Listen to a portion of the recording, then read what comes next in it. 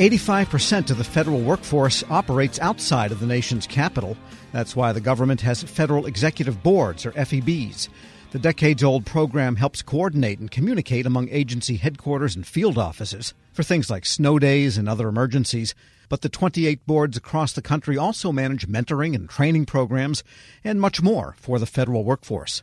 Federal News Network's Drew Friedman got the latest from the director of the FEBs at the Office of Personnel Management, Anita Spinner. When President Kennedy really coordinated the FEBs in 1961, his vision, I'm going to quote, is still applicable today, which is to bring more closely together the many activities of the government and individual states and communities throughout the nation.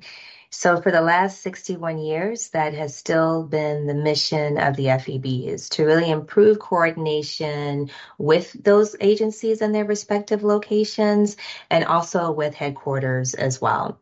And one of the things that we've seen, 85% of federal employees are in field locations. And so the boards really ensure that the senior leaders and those federal employees have a way to communicate and share information. So in a nutshell, they strengthen and empower the federal workforce.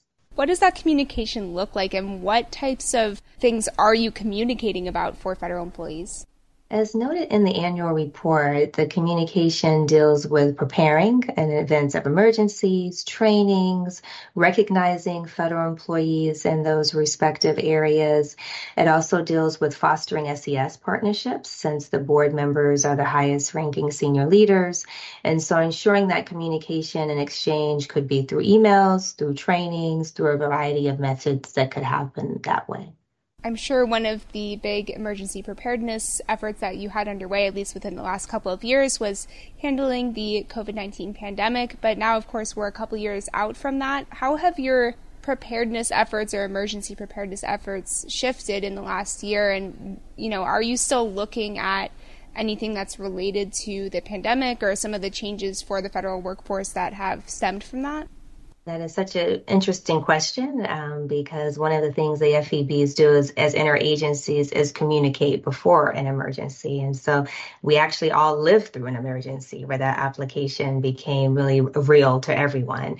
But of course, headquarters leads those efforts. And so any communications that FEBs sent out in regards to that was an amplification of headquarters messaging.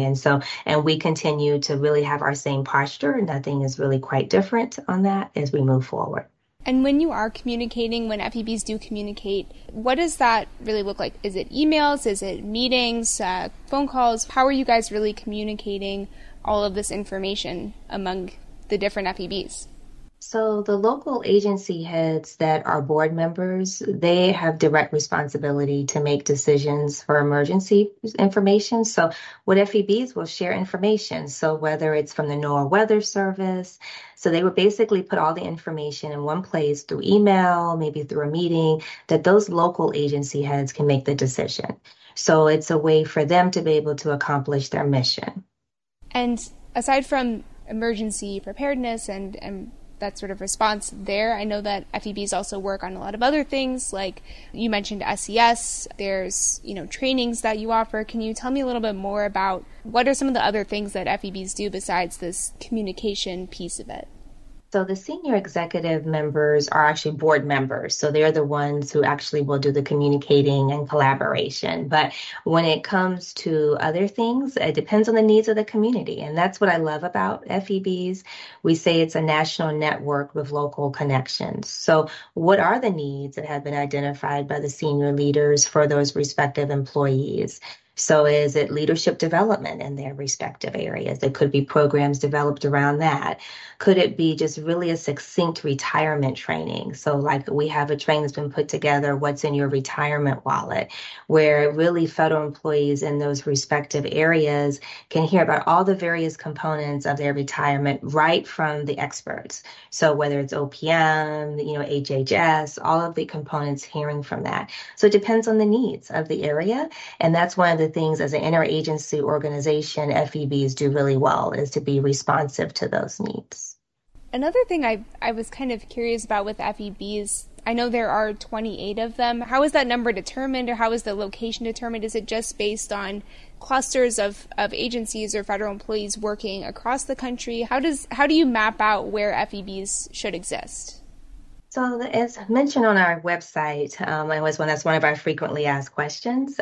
Right now, the FEBs are located where there are a large concentration of federal employees. And so that's just generally how it's been determined previously.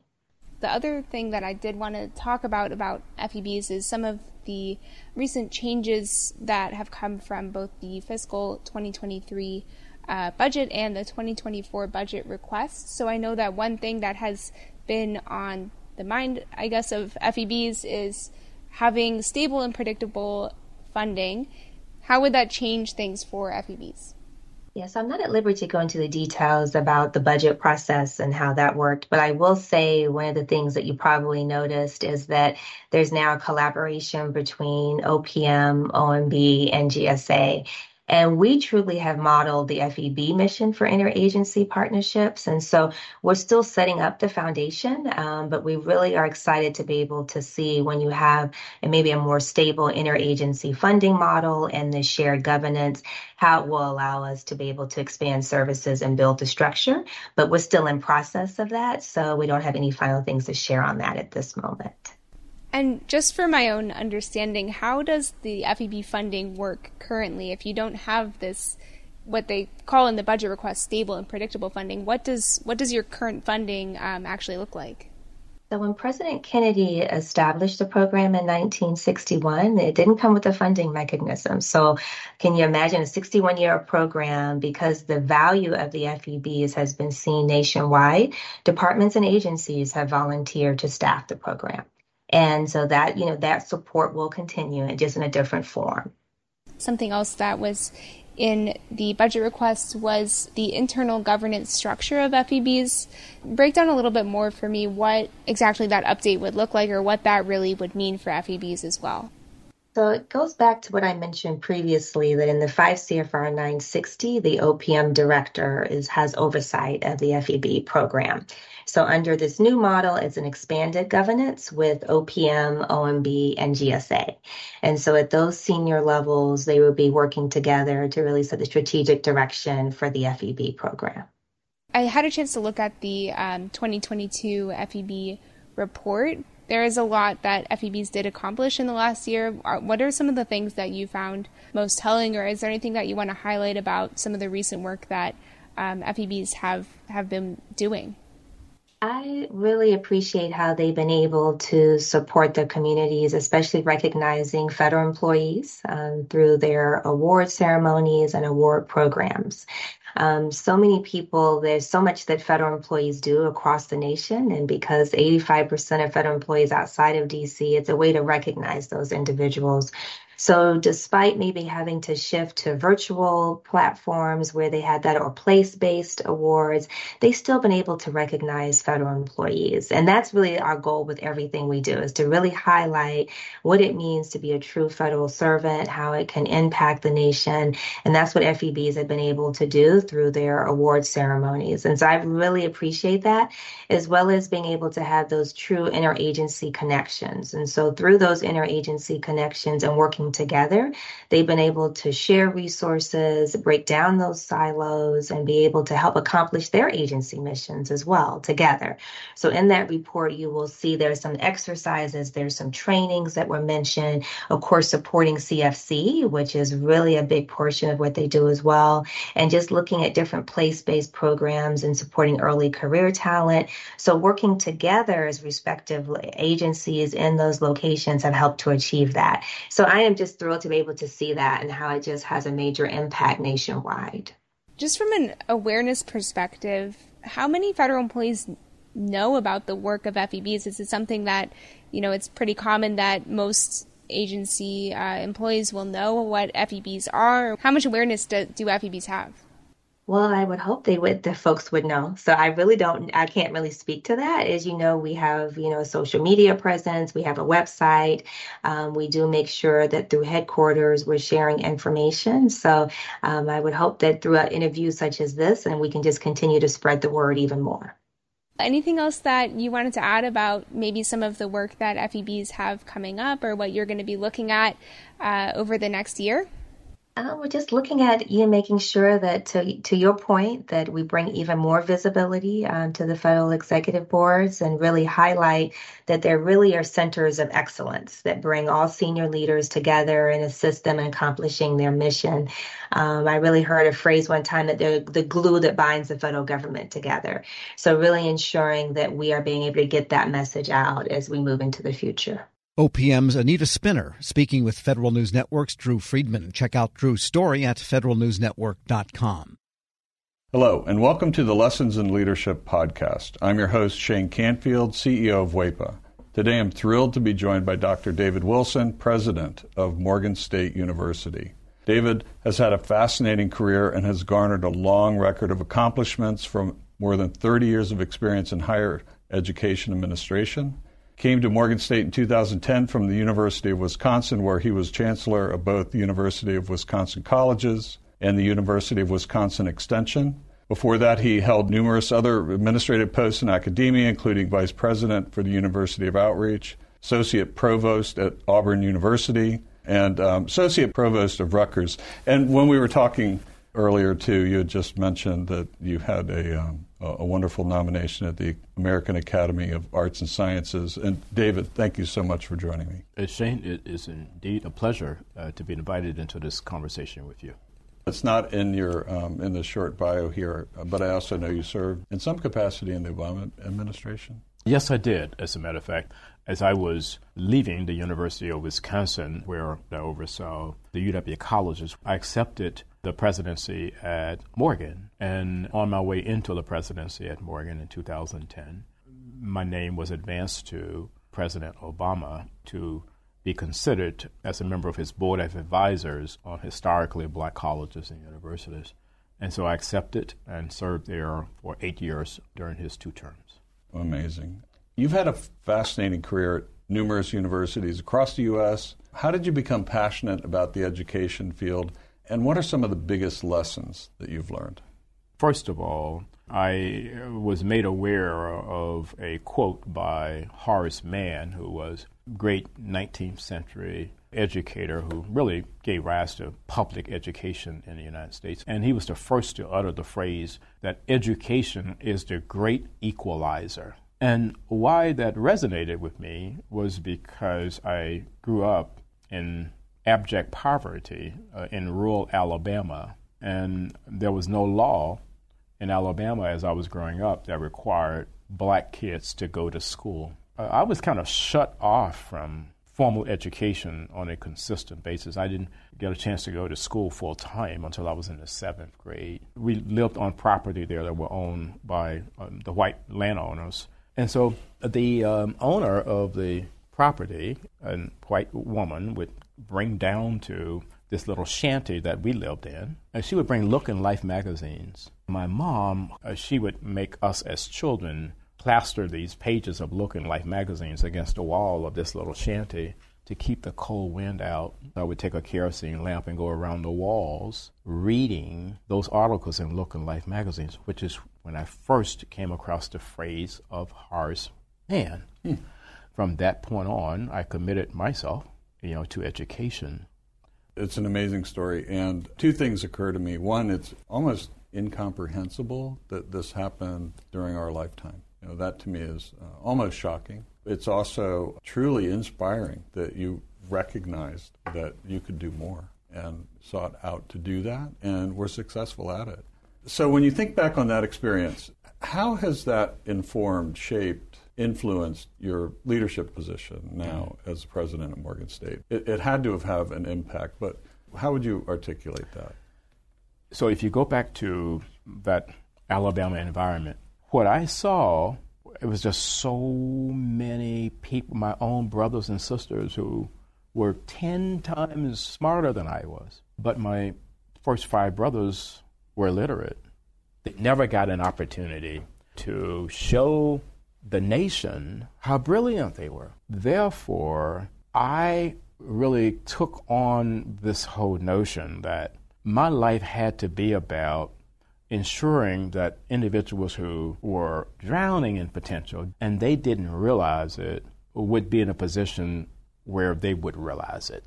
I was never ever about positions that would enable me simply to replicate privilege. I don't care where you went to school. I don't care what type of family you came from. I think that's where sometimes we kind of get education wrong. We have institutions that want to define themselves based on how many students they don't admit. I'm about just the opposite, taking individuals who are absolutely stellar and don't realize it and bringing that into existence for them. You've had so many opportunities that you could do other things, perhaps at larger organizations, but you're where you want to be on purpose, by design, for the kinds of reasons you just talked about, that it's fulfilling. But can you talk a little bit more about that? There have been so many so-called top 50 institutions in the United States that have come aggressively after me. And, I flirted with a couple of them, and I went home to Alabama because these two were very serious. And my family is brutally honest with me, and they keep me grounded. So I flew down and began to talk with them about these institutions that were coming after me. I was thinking they would be impressed. And when I finished, my youngest sister said to me, "Now, are you finished? Clearly, we are not understanding why you would even consider leaving Morgan." It just reassured me that I'm living my purpose at Morgan. And it is joyful to be at a place where you want to be versus being at a place where others think you should be. One question that I always have to ask, is there one leader or maybe a couple of leaders that have inspired you, you mentioned Horace Mann, I don't know if that fits in this category, but what might be a couple of leaders that you remember that inspired you, that gave you a purpose, helped shape your life? In 1989, when I was selected as a W.K. Kellogg Fellow, we had to be introduced to leadership that was different in a lot of ways than the leadership that we had been exposed to. In February of 1990, Mr. Nelson Mandela was released. And that's where I wanted to go and meet Mr. Mandela. We had no idea that he would grant an audience, and he did. He granted an audience, and Mr. Walter Sisulu did as well. So here I am, having grown up in Alabama. I harbored some anger toward the society there that kept me from realizing my potential and then kept so many others like me from ever realizing their potential. At the end of a conversation that we had, someone asked Mr. Sisulu, "We're leaving this conversation thinking that you harbor no anger towards a society that locked you away for 27 years. Are we leaving with the correct conclusion?" He said, "I harbored no anger or bitterness toward the society that locked me away for all of those years, because I and others like me knew that what we were doing was the right thing. If you commit yourself to doing the right thing, there should never, ever be any space in your heart for anger or bitterness." And that was transformational for me, and why I respect and admire Mr. Nelson Mandela and Mr. Walter Sisulu today.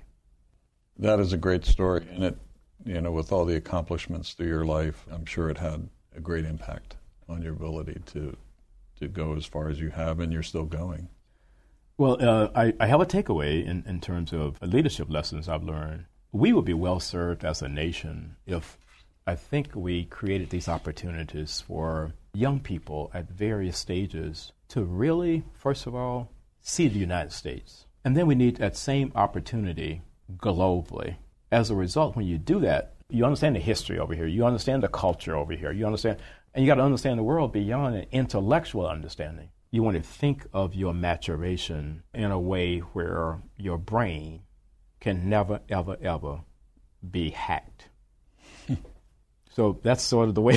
That I kind of see all of that. That's brilliant. And being born in rural Southwest Kansas, flyover country, as they say, I can tell you that your comments about travel and getting out, not just reading about it, but actually traveling, it really is important. It's absolutely critical for someone's personal development. I happen to think so. Well, Dr. David Wilson, thank you so much. I love every single piece of today, but also your life story. It's really impressive, inspiring, and thank you for sharing it. Shane, today. Thank you very much for inviting me to have this conversation with you again. And I'm Shane Canfield, CEO of WEPA. We'll see you next time on the Lessons in Leadership podcast.